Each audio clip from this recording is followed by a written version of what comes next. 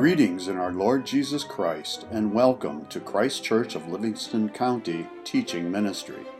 Christ Church is a member of the Communion of Reformed Evangelical Churches, Tyndale Presbytery. The following audio recording is from a covenant renewal liturgy at Christ Church. We trust you will be edified and ministered to by the Holy Spirit through this audio recording. That great hymn speaks of our rest from the spiritual warfare that we win as we go to be with the Lord, while the saints here on earth continue to battle in that warfare. So we continue confessing our sins day by day, week by week. We turn today to the seventh commandment. Exodus 20 says, "You shall not commit adultery."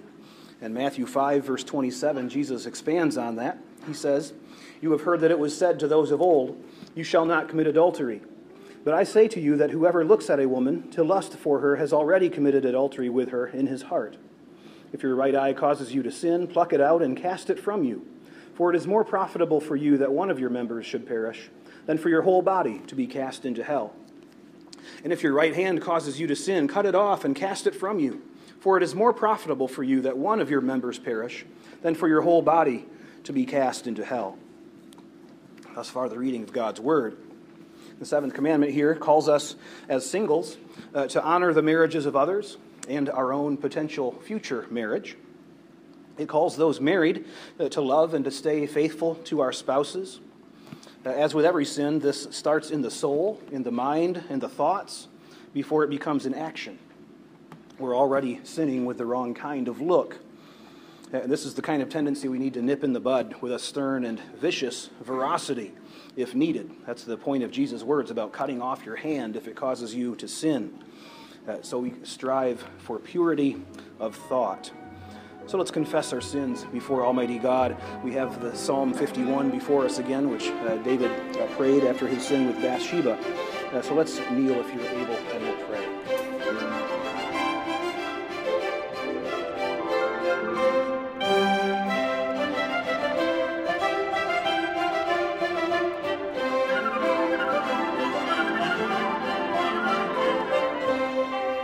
Heavenly Father, we have read your word. We pray now that your Holy Spirit would enlighten us, illumine this text, shine the light upon our hearts and lives. Bring us together, Lord, as you have expressed once again your forgiveness of us.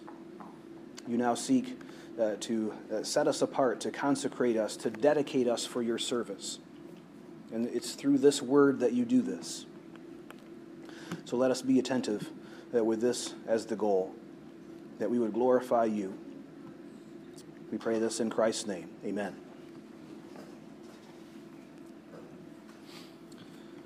Oh, I'm wondering this morning if you ever had it where the presented problem wasn't the real problem. You know what I mean? Small example. Dad comes home from work, and he gets upset about the smallest things all night long. Can't find the remote.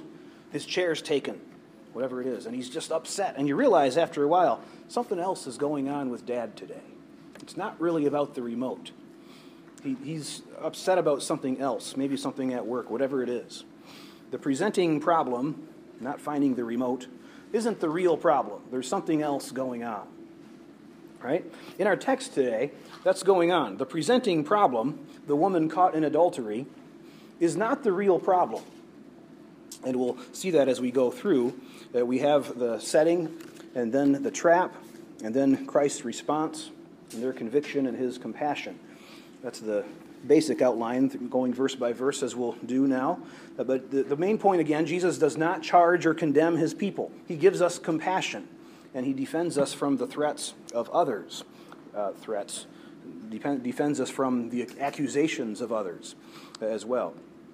So the setting first. And here we need to talk a little bit about some of the footnotes you might have in your Bibles. So many versions, in fact, about all of them, mark this off as we're not sure if this is actually part of the Bible. Some translations do this more than others. If you have an English Standard Version, it'll say that something like the best manuscripts don't have this in the original. If you have a New King James, it'll say something like, the NU text omits this. So what's that all about? I don't have time to go into all the detail of that this morning, but there is a particular stream, family of texts of the Greek text of the Bible that we have that don't have this. And modern scholars today prefer that particular stream. And so you'll find that articulated that way, especially in the English Standard Version or others. I disagree with modern scholarship on that. I do not favor that one particular family of texts. It's one to look at, but there are many others as well. And so, if you want my opinion, the New King James footnotes are the best to go by because they give you both options, or all the options. So, most of the texts that we have today do have this passage included. The story was known by 100 A.D., we're quite sure, based on who's writing and talking about it by then. I think that it was probably taken out early on because it appears to condone sin. Right? If a surface reading of this, Jesus apparently doesn't care about adultery and he just lets it go. And he doesn't want anybody to charge anybody with sexual sin. That's a misreading of the text, but many of the early church fathers, I think, were afraid of this, and so took it out. That's Augustine's argument, he says, as he argues for it. If you take it out and you go from verse 52 to verse 12 of chapter 8, it's kind of a weird transition too, I think. So there are several reasons to keep it in. The early church fathers never reference it. Again, that's one argument the scholars use against it. But I've read those church fathers a fair bit in the past few years, and I can tell you some of their views on women and sexuality were pretty messed up. They were not the infallible guides on this topic, and most of them, I think, would assume that Jesus did the wrong thing to let the woman go. So I think they took it out for that reason. Anyway, I'm going to assume this text is original, that it's the Word of God for us today, after all's said and done. That's why we're preaching on it, just as we do any other text. So the story then, the setting. Jesus goes to the Mount of Olives. Remember, he's at the Feast of Tabernacles, and if you know some of the geography of Jerusalem, at the feasts, the whole city of Jerusalem was just packed. You couldn't find a hotel room anywhere. And so many people would go out of town to the Mount of Olives and sleep among the trees, in the olive trees, in the olive groves during the feast. Jesus does that. That's why he's in the Garden of Gethsemane at the Passover feast when he's arrested. Same kind of setting. So he's staying at night on the Mount of Olives, goes back into town, into the temple to teach in the morning. The Pharisees have this trap. They bring the woman to him and say, what should be done with her? She's committed adultery. We know it. It's provable. Should we uphold the law or not? They want to trap Jesus here. Verse 6 is clear about their intention there, that's what they're trying to do. They're not sincerely wondering what they should do with this woman. They have a pretty good idea, but they want to trap Jesus. They're putting him on the horns of a dilemma, as logicians would say, right? If Jesus says, yes, go ahead and condemn her, stone her, then they can accuse Jesus to Rome, because Rome did not allow the Jews to execute people without their consent. If Jesus lets her go, then they can accuse him of not holding to the law. They can accuse Jesus either way, whatever he says. They think they've got him trapped. So I would encourage you to read this story like when they asked Jesus if they should pay taxes to Caesar or not. It's the same kind of trap. This isn't so much about condemning or condoning sexual sin as it is a sneaky trap to get Jesus in trouble one way or the other. That's the main point here. So instead of using a coin to talk about taxes, they now use a woman to talk about adultery. And it's the same play they're running against Jesus. This, by the way, is we have to watch out for this. They're using the law for their own twisted purposes. And this is the siren song of legalism in whatever case it is found. We use God's holy law to advance ourselves. Now, we don't tend today to haul others up for stoning, but we can make ourselves feel good about our obedience by focusing on the parts of the law that we do well, or making up add-ins to conveniently fit with what we do, and see how we're obeying the law, and trying to paint others into a corner and say, look, you're not obeying the law. You're not doing this and this and this, so how can you say you're obeying God? And accusing in those kinds of ways. Have to be careful that we don't wind up acting like the Pharisees here. Well, what's Jesus' response? In verse 6, Jesus stooped down and wrote on the ground with his finger, as though he did not hear. All kinds of speculation about this. What is he doing? What did he write? And with so much negative about the Pharisees, there's a lot of speculation, and a lot of it very unflattering to them. I'd encourage you to turn with me to Jeremiah 17, which we read partly. And one important thing to keep in mind is to let Scripture interpret Scripture.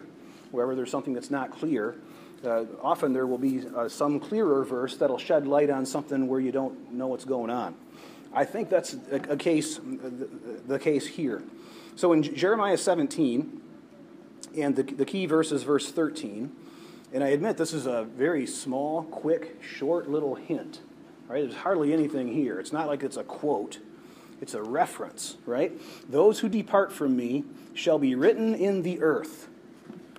That's all we've got to go on. It's the strongest connection anywhere in the Bible that people have found to what Jesus is doing. But I believe he's intentionally fulfilling Jeremiah 17:13. He's pointing to that verse by actually stooping down and writing in the earth. I think he's writing their names. He's writing the names of these accusers in the earth, acting out Jeremiah 17:13. And what he's saying is, you've departed from me. This name, all the Pharisees standing around. They've departed from him. Now look at the context of that chapter. I know that's kind of a shaky thing to go on, right? It's just half a line of a verse. You're really going to say that? I think so. If you look at the context, it all becomes clearer. Why? Rest of verse 13, Jeremiah 17. Because they've forsaken the Lord, the fountain of living waters. Jesus just claimed last week in chapter 7 of John that he would have fountains of living waters coming out of anyone who believes in him. Right? So there's a double reference there. That's also, by the way, another oblique claim of the divinity of the Spirit. Right? Jesus says this of the Spirit. The Spirit is the fountain of living waters. And what's being said here in Jeremiah 17? Those who depart from me have forsaken the Lord, the fountain of living waters. God is the fountain of living waters. In John 7, Jesus says, the Spirit is the fountain of living waters. Ergo, the Spirit is God.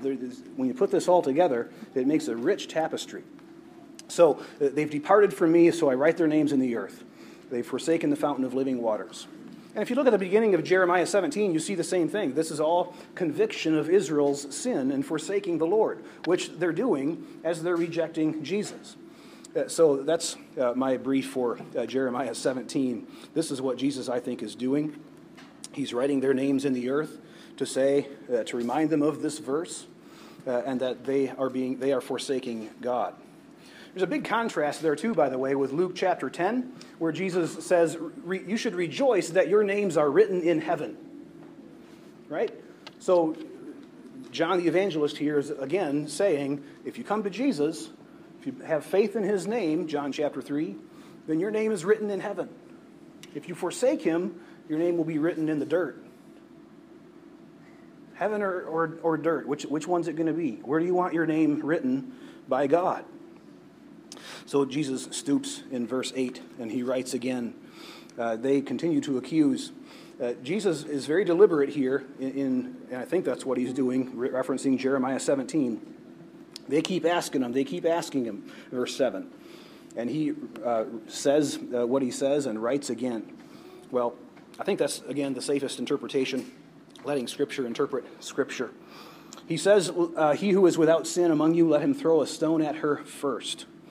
And writes again, and those, they're convicted by their conscience, verse 9, and they go out one by one, beginning with the oldest. Fascinating scene to imagine this happening. We're not sure what the age information is for exactly, I think it's a warning that the younger we are, the more zealous for ideals we are, the more willing we are to run over people with them. We're more willing to convict, to criticize, to accuse, to condemn in more youthful zeal for the opinions and the ideas that we have. With age, usually comes the wisdom to treat others more gently. In our youth, we tend to dismiss and to condemn others. When age and wisdom come to us, we're convicted first and most of our own sins, rather than pointing the finger at others or trying to take down other people. So perhaps that's what's going on here, that the older get it quicker than the younger do. They go out one by one. Now, back to verse 7 a moment, when Jesus says, "He who is without sin among you," why does this convict them? Well, it exposes their real motivation, really, right? When Jesus tells the rich young ruler to sell everything that he has, it exposes his motivation. He's really driven by his riches, more than by his insincere question, how do I inherit eternal life? He's not going to give up his riches, whatever else comes. Same here with the rulers. They're not going to give up their attack on Jesus, whatever else comes. And Jesus exposes that. So this verse is often misused to assert that we should never judge, never call sin sin. Unless you're perfect, right? Unless you have no sin yourself, then you can't ever call out another sin. It appears on the surface that's what Jesus is saying. But no, the point is, don't misuse God's law for your own selfish, sinful purposes. That's what the Pharisees are doing here. Their intent is malicious. They are exploiting and shaming this woman, all just to try to take Jesus down. It's quite a vicious action. So Jesus is simply exposing that intent on their part. He's not saying we have to be perfect before we can call anything a sin. Jesus speaks this. He writes in the dirt again, verse 8. They all leave one by one. And it's fascinating at the end of verse 9. They've all left. Jesus is left alone, and the woman standing in the midst. One of my kids noticed that. Why would it say in the midst if it's just Jesus and the woman? And that's just to highlight the public, shameful nature of this. This woman has probably not looked up for several minutes, and they've all left, and she doesn't even know it yet. To her, they're still there. She's still there, crumpled on the ground probably, in the midst of this shame, this embarrassment. But it's not in the midst, it's just her and Jesus. And so Jesus points that out to her. Where'd they go? Has no one accused you? No one condemned you? No one, Lord, verse 11. Neither do I condemn you. Go and sin no more. Here we see the compassion of Jesus. Right in the same incident where Jesus is being attacked, where he's being accused and persecuted, Jesus works to defend this woman. He protects the woman from her accusers. We see here Jesus' divine right to forgive once again. How could Jesus not condemn her? We might want to ask.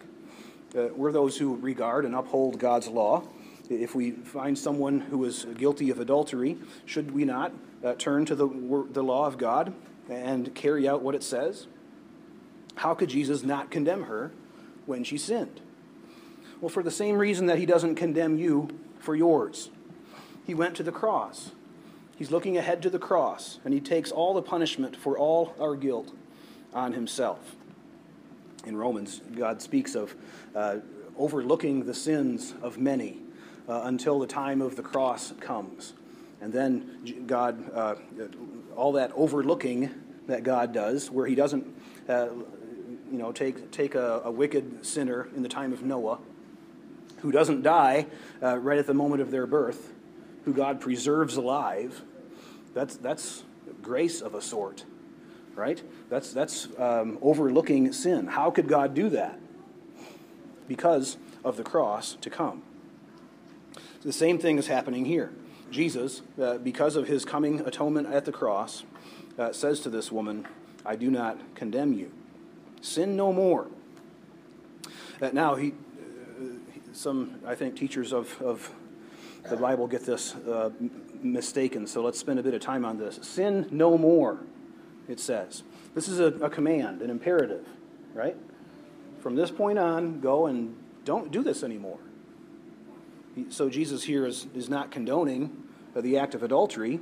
He's saying that was sin and don't do it anymore. But he's not saying your sin exists no more. Some teachers try to twist this and say, yeah, when Jesus says sin no more, he's actually saying, sin, you don't exist anymore in this woman's life. Well, as she comes to the Lord in faith and repents, she'll be forgiven, yes. But we're not actually given a real clear statement that happens in this text. John, I think on purpose, leaves it unknown. What does this woman do? We don't know. And that's part of John being the evangelist again. He does this with the older brother in the prodigal son parable as well. He leaves him standing there outside. We don't know what he does. Does the older son go into the party? Or does he reject the father's direction? Does this woman accept this grace from Jesus? Does that drive her to him in faith? Or does she abuse that patience of the Lord and it drives her to further judgment later? We don't know. And the point is to highlight the choice, the decision that we need to make to come to faith in Christ or not. So, no, this is a command, an exhortation, an encouragement to this woman. Don't do this again. And it's a call for us as well. We know that death puts an end to our sinning, the Catechism tells us, right? But that doesn't make us careless. We take this exhortation from Jesus deadly seriously. Jesus tells us to stop sinning. Scripture has many calls to stop sinning. We won't win this fight completely and before death, but that's beside the point. We're diligent to avoid sin.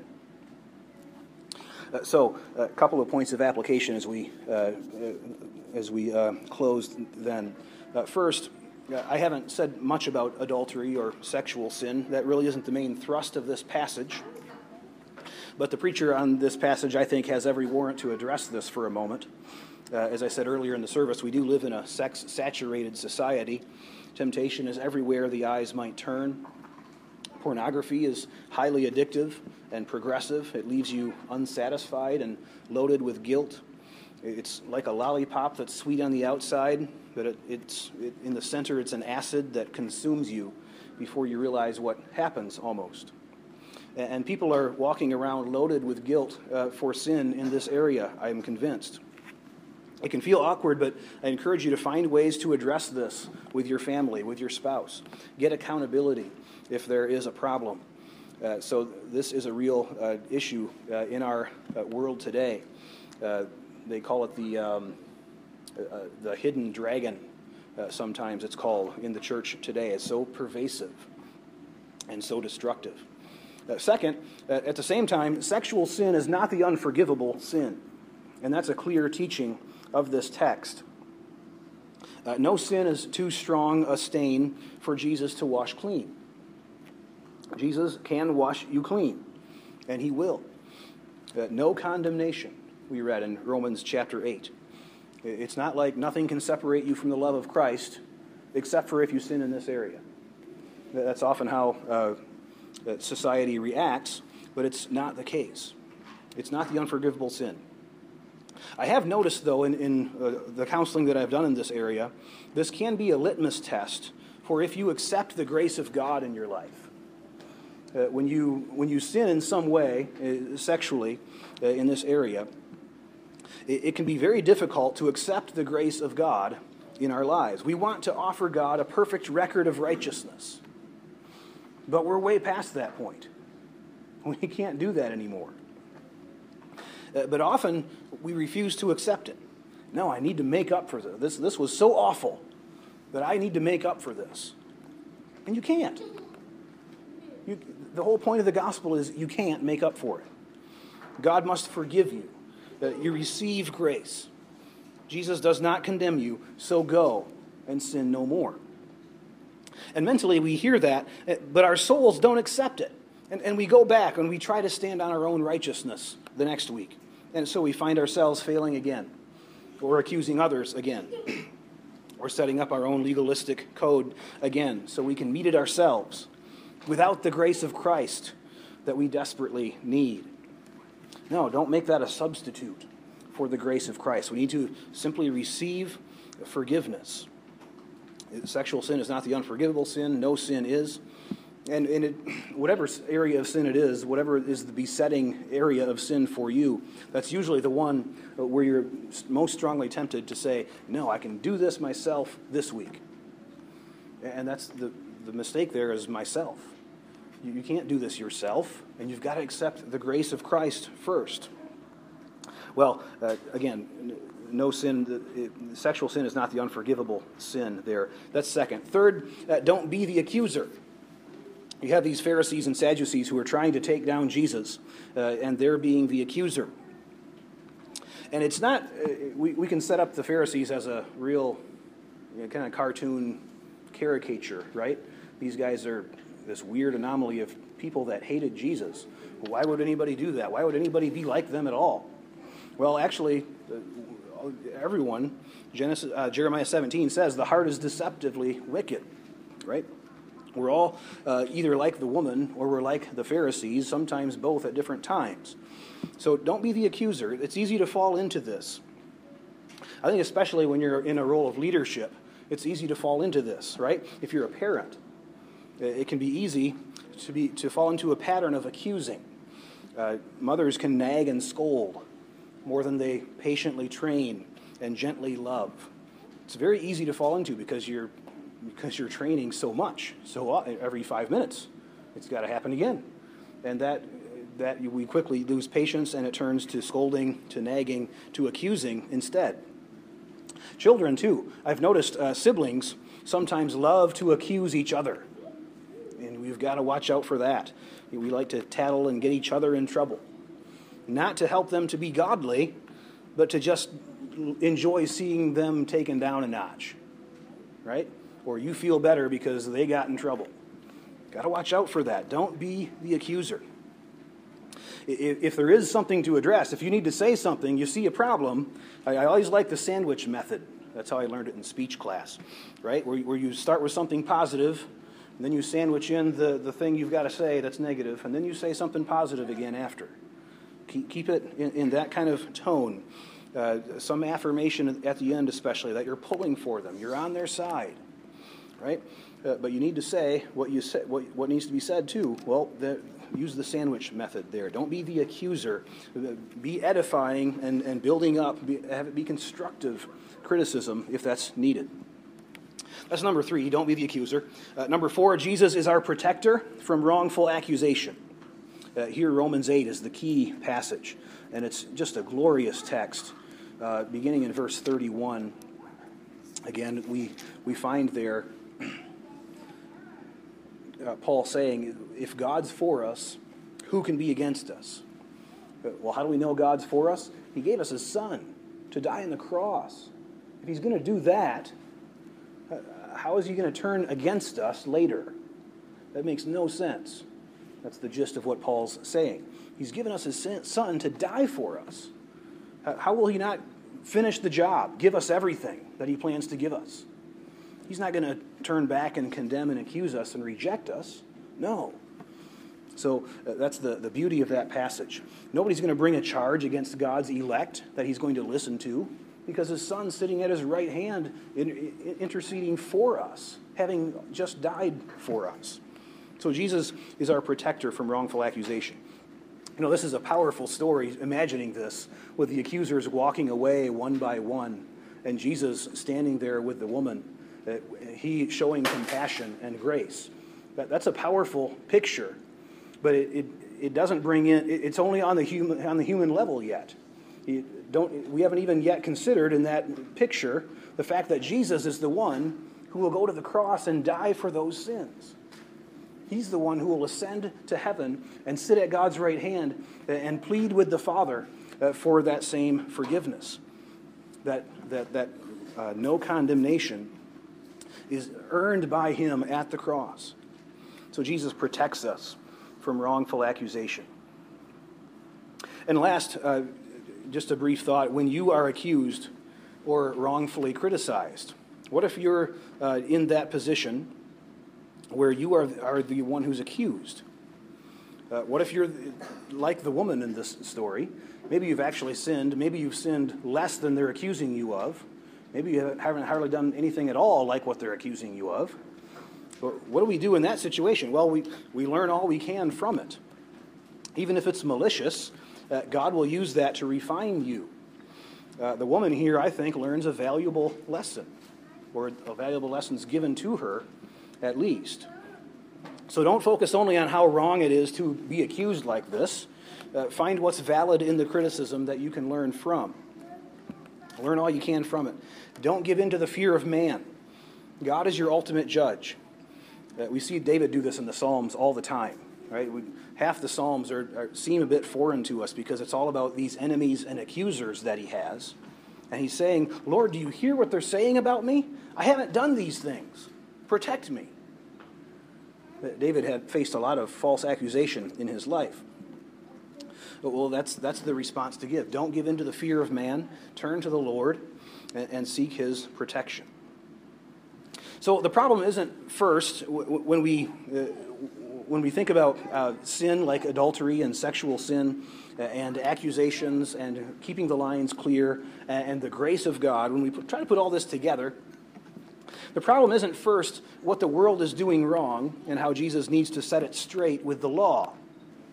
All right? The first problem is, how do we come to Jesus? Are we trying to control Jesus, trying to keep him in our pigeonholed assumptions like the Pharisees do? Or do we bow to him as Lord and accept his sentence upon us? When he says to us, sin no more, we need to respond with confession and say, I have sinned. I resolve not to sin more. I agree with you, Lord. I come to you in faith to forgive what I've done in the past, and I walk with you in faith into the future. So that's the call that we have as God's people. Jesus doesn't charge or condemn his people. He gives us compassion, and he defends us from the accusations of others. In the name of the Father, the Son, and the Holy Spirit, amen. Heavenly Father, thank you for your word, a difficult passage for us to consider, one charged with much controversy, but also displaying so richly your compassion. And Lord, we confess once again that we need to rely upon that compassion if we are to have any standing with you at all, if you will hear us even now as we pray. We need the grace of Jesus Christ. And so we thank you that you have extended it to us. As we come to your table, we thank you for giving us a place to claim that grace, to proclaim ourselves as your people once again. Lord, keep us from the temptation to accuse others for our own purposes. Forgive us, Lord, for responding poorly to criticism of others. Forgive us, Lord, where we have gratified our own desires physically, or where we have forsaken your word. We thank you for your grace that you give to us to atone for these sins. We thank you that you offer us a clean slate to go and to sin no more. Lord, give us grace as your people to remain walking with you in love, in faith, and in devotion. We pray in the name of Jesus, the ever-living Word, and we pray as you taught us to pray.